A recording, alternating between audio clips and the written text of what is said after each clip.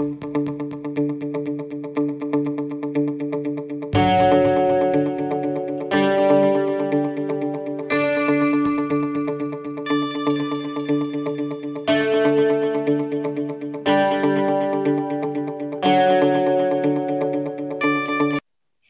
everyone, welcome back to the Australian Rotary Health podcast called The Research Behind Lift the Lid. I'm Jessica Cooper, and today on episode 40, we welcome Professor Alison Calear from the Australian National University. Professor Calear was awarded a mental health research grant from Australian Rotary Health from 2017 to 2018 for the project Silence is Deadly, a cluster randomised controlled trial of a mental health help-seeking intervention for young men. Alison is a professor at the Centre for Mental Health Research, working in the areas of youth mental health, e-health, and the prevention and early intervention of anxiety, depression, and suicide. Alison heads the Prevention, Promotion, and Educational Systems Research Unit and is currently leading an evaluation of the Sources of Strength Suicide Peer Leadership Program in Australian schools. So thank you so much for joining me on the podcast today, Alison. What have you been up to? So as you mentioned, we've been evaluating the Sources of Strength program. So at the moment, we're analysing the data for that project and doing some really interesting analyses looking at predictors of suicide risk in young people in the transition from suicidal ideation to attempt, which hopefully we can share with everyone soon. Yeah, that sounds like, a really important study, and it would be great to hear those findings when they come out. I know it was only just recently that you had a paper published in the journal Suicide and Life-Threatening Behaviour, which reflected some of the results from this research grant trialling the Silence is Deadly program. So it'll be really great to talk about that in more detail today. But just to start off, can you tell our audience what the Silence is Deadly program is and who it was designed for? Oh, definitely. So the Silence is Deadly program is a program that's delivered in the ACT to male secondary school students by MensLink. So MensLink is a community organisation in the ACT that provides counselling and educational programs focused on men and their mental health. So the Silence is Deadly program, it's a single session program. So it's a one-off program. They go into schools and deliver over 45 to 60 minutes. It's mainly focused on psychoeducation, so giving young men information on the signs and symptoms and risk factors for mental health problems, but also really helpful information on how to support and manage their own mental health, but also how to support a mate who might be having mental health problems. So they really take it from the focus as well of looking at masculine norms and how that might impact help seeking for young men. It often involves two presenters, one from MensLink, but also usually another presenter who might be a celebrity athlete. So the Canberra Raiders have been involved in this program, and both presenters, I suppose it's that role modelling, showing young men how they've managed and sought help in the past and breaking down those barriers to help seeking that we see in this population. Yeah, and it is such an important issue at the moment, in society, tackling those suicide rates in young men. So this would be a very important program for that, I think. When you were designing the study, what were you hoping to sort of find out, and how did you go about answering those questions? Yeah, so our main interest in this program, so this program, Silence is Deadly, has been running in the ACT since 2013. So it's a pretty well-established program in ACT schools. And we were interested, as well as MensLink, to sort of see if we could measure and the effects this program was having on young men's mental health, but more importantly on their help-seeking behaviours, so help-seeking attitudes, intentions and behaviours. So anecdotally, they felt the program was working. Schools and the students saw benefit in it, but really wanting to capture those effects in a trial. So what we did is ran a controlled trial comparing a group of students who received the Silence is Deadly program with a group of students who didn't receive the program, and to see whether it had an effect on help seeking for those young men. And so when you did conduct that trial, what sort of findings came out there? So the main key finding that we found, which was really positive, is that it improved help-seeking intentions from friends. And this really aligned with the main messaging of the program, which is that importance of providing support to friends in times of distress and also seeking help from friends when having a difficult time. So, yeah, they really aligned with the main messaging of the program. The program does also talk about reaching out and seeking help from adults, but the main message is about, you know, that first step. We know young people often talk to their friends, so it's about encouraging young men to reach out to their friends and to provide that support. And we saw that improved as a result of the program, which was really positive. We also collected a lot of qualitative feedback about the program, which was also really interesting, that the young men found the program to be really engaging, to give them really a lot of practical advice and information on what to do, you know, how to start those conversations with the mate, because often, you know, we can encourage people to do this, but they just don't know how to start that conversation. So that was really important. And the staff also see that the program's engaging, the stories are real, and something that the young men can relate to, and that they can see that these are real problems that other people are having and how they're overcoming them, which is really, really important, I think. Yeah, absolutely. And yeah, there's some very important findings there. So yeah, I'm glad that you were able to find, a lot there. And those were some of the main findings that came out in that journal article as well, or was there something else in the journal article that you'd like to highlight? Yeah, so they're the main effects. I mean, I think it's really actually hard to change help seeking. I mean, I think it's one of these things that we've been trying a lot. How do we encourage? We know help seeking is low in this population, and how do we encourage young men, but also older men and women, how to actually take that step and receive services and support when they need it. So, yeah, we're really pleased with this finding that we could change those intentions to seek help, that people were more open and willing to say, if I have a difficult problem, I will reach out to someone and get help. And I see friends as being that first step, so they can go to friends. And then within that program, it's also encouraging friends to say, then it's important to reach out further, reaching out to teachers, reaching out to parents, coaches or the like, who then hopefully can link them also to school counsellors or to their GP and things like that. So it's a really positive first step, I think, this program in trying to change the norms and behaviours around seeking help in young men.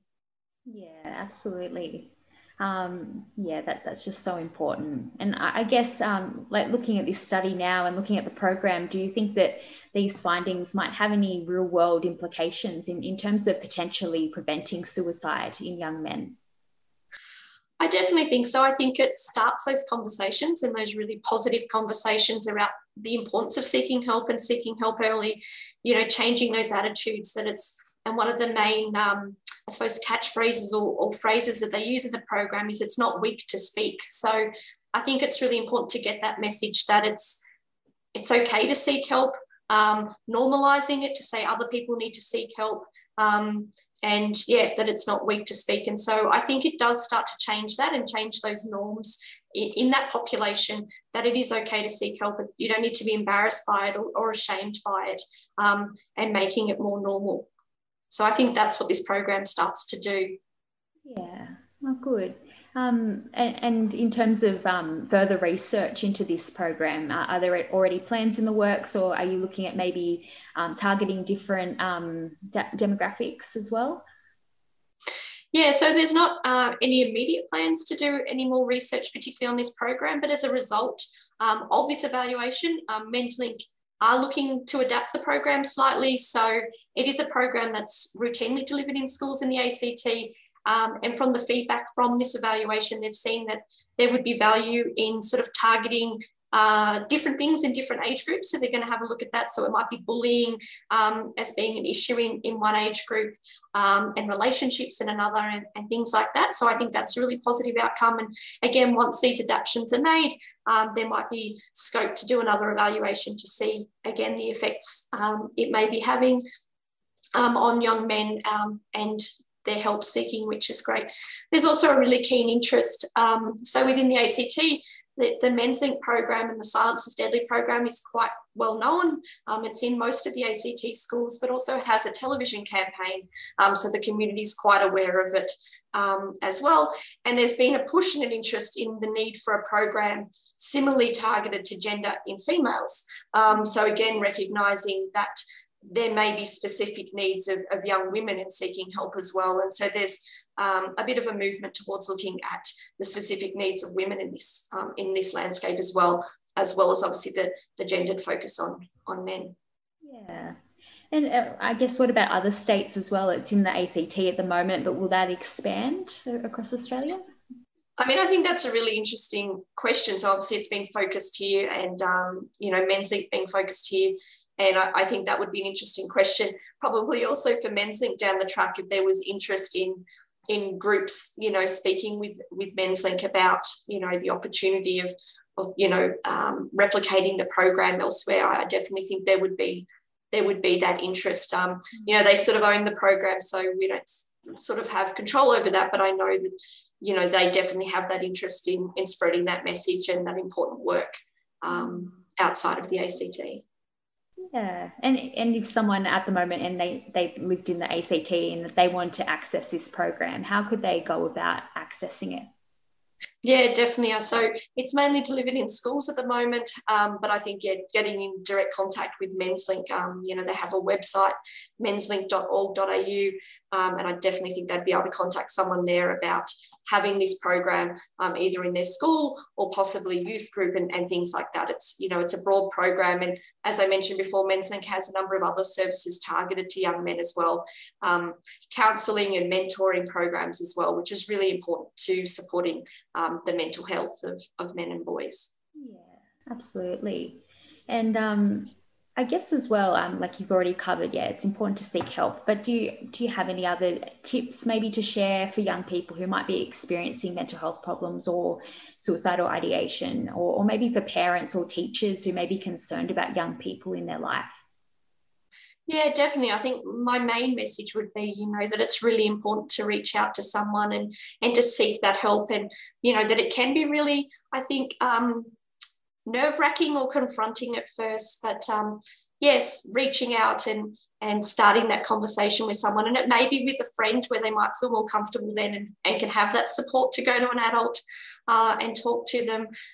It may be that it's hard to verbalise it, so it could be writing a note or a letter to a parent or to a teacher or someone to express that they're having a difficult time, because we do know sometimes it's how do you start that conversation, and there's different ways we can do that. And we see that within our research, that a lot of young people, what they see the benefit out of the research is as we identify they're at risk through our surveys, because we are measuring symptoms of depression or anxiety or suicide risk, and it actually provides that opportunity for them to reach out, because we will notify their school, and then the school counsellor or psychologist will reach out to them, and we find that really starts that conversation. So for some people, it's finding that way to start talking, and I think there's many ways you can do that. And for parents and teachers, I think it's about keeping those communication channels open, not having that sort of trying to not be judgmental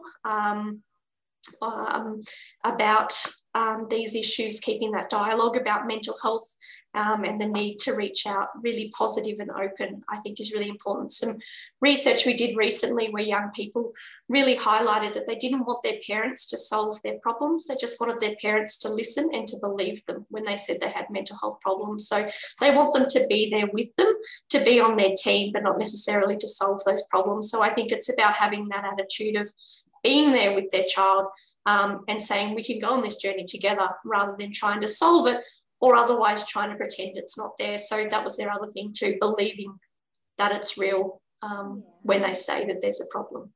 Yeah, well, that's some very important advice there, and hopefully anyone listening might be able to get something out of that if they're concerned about someone. So thank you for bringing that up. I know that suicide is also a very important topic for many communities, especially for Rotarians who raise money for Australian Rotary Health Research. Could you maybe explain the benefit of continuing to fund research into suicide prevention?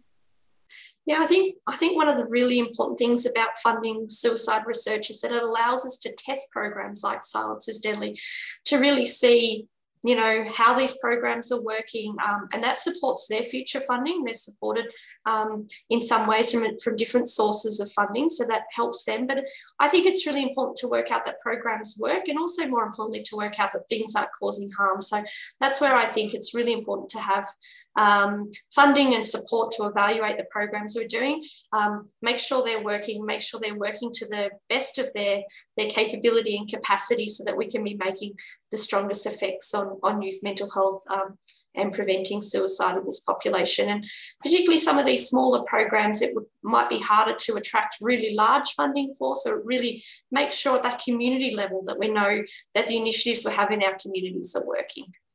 Yeah, absolutely. And I guess also as a researcher in the mental health field, how has funding from Australian Rotary Health helped you personally? Yeah, definitely. I think the funding support, sometimes is really helpful to do pilot trial or pilot work, where you can get that initial findings and work out the effectiveness of a program, which then facilitates and helps you to get larger funding for a bigger project. It allows us to be able to support the community in evaluating their programs and seeing that they work, and allowing those programs to continue to develop and prosper in our communities. And it's great as an academic too, to be able to do that research that's moving the literature and the research field forward, so that we can identify new areas that we may need to intervene with, or better understanding suicide risk in young people, in adults, so that we can help this population and hopefully reduce suicide in our community. Yeah, well, as I mentioned before, suicide prevention is so important to our Rotarians. So it's been really great to talk about your research today and the sort of outcomes that have come out of that program, especially for a demographic that is so at risk of suicide as well. So it's very important work, and I guess it's really important to keep continuing what you're doing, and I'm sure it's very much appreciated by the community. Yeah, it's an area that I have two young boys. I've got an 8-year-old and a 5-year-old. And so, that's part of my driver as well, is sort of, having a community and an environment that supports their mental health, and that there'll be ways that they can reach out for support and help if they need it down the track. So I suppose that's part of my driver as well, is, for my own kids and those I see around them. Yeah. Oh, that's great. Well, I guess before we wrap up today, was there anything else that you'd like to add? Anything we didn't cover about your research? Or yeah, I just think that it's, that for people to know that there's help available, and if they need it, to reach out, and whether that's to family and friends, or to their GP, to a psychologist, or a helpline, that there are people that are there and able to assist and support them. And, that sometimes it can be difficult the first time, but making that call to a friend, family member, or someone to get that support, is really important, and people are there to help and want to help and support them. Yeah, absolutely. Well, thank you so much again, Alison. Thank you for having me. It's been great, and thank you again for the generous support and funding from Australian Rotary Health. It's been great to have that, to see this project through in the evaluation, which has been really beneficial. Yeah, well, no problem at all. Thank you again. That was the 40th episode of our podcast called The Research Behind Lift the Lid. It's always so inspiring to hear what researchers in Australia are doing to make a difference to mental health, and how they are helping us on our mission to lift the lid on mental illness. If you can, please support important suicide prevention research like Alison's by donating on the Australian Rotary Health website. Thank you for listening. Please join us again next time.